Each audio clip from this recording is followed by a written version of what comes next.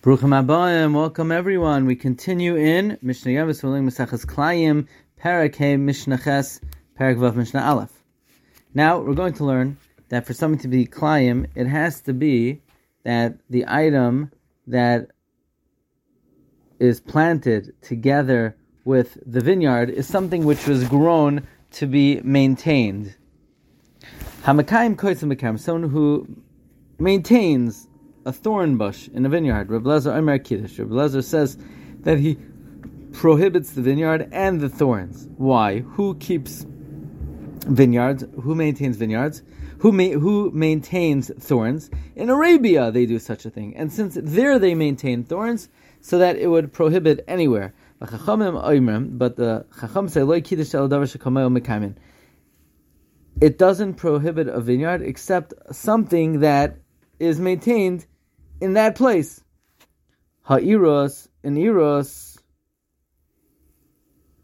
v'hakisaim, and ivy, v'sheshanas hamelch, and a white lily, v'chamine zrayim, and all kinds of seeds, enam klaim b'kerem, are not klaim in a vineyard, because they're not usually grown and maintained.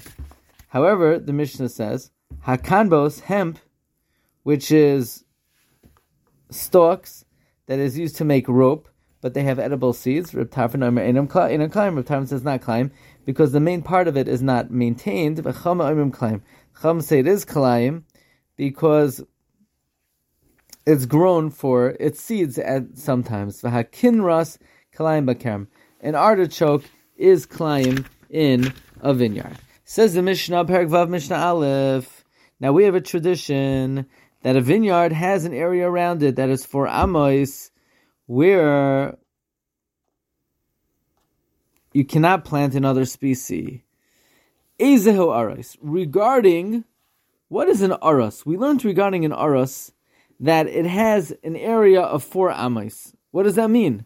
So the Mishnah explains, Hanoitea shura, one who plants a row shel chamish gafanim, of 5 vineyards, b'tzad hagada, on the side of a fence, Shu Gavaya Asara Tvachim, which is 10 Tvachim tall, Oy B'tzad Choretz, or next to a ditch, Shu Amaik Asara Tvachim, which is 10 Tvachim deep, V'rachav Arba, and 4 Tvachim wide, Nois Din Loi Avaydasai Arba Amais.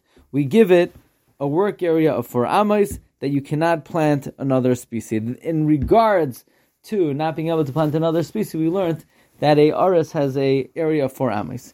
Now, how do you measure the 4 amos? B'shamay omrim, moedidin arba amos. B'sham says you measure 4 amos, me'ikar hagafanim, from the base of the vineyard, lasada, to the field. Uveis Hillel omrim.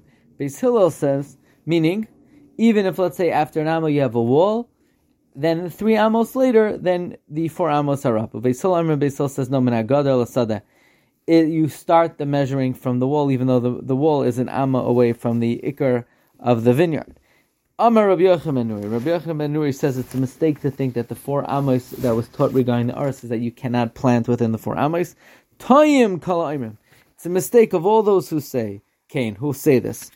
Ella, rather, this was the tradition of the 4 amos. Ella im yesham arba amos meikar gefanim b'lagadar. If there are 4 amos from the base of the vineyard to the fence, then all we do is noisim leis havayda. So we give the vineyard, we give these 5 vines 6 tfachim of its work, and you plant the rest.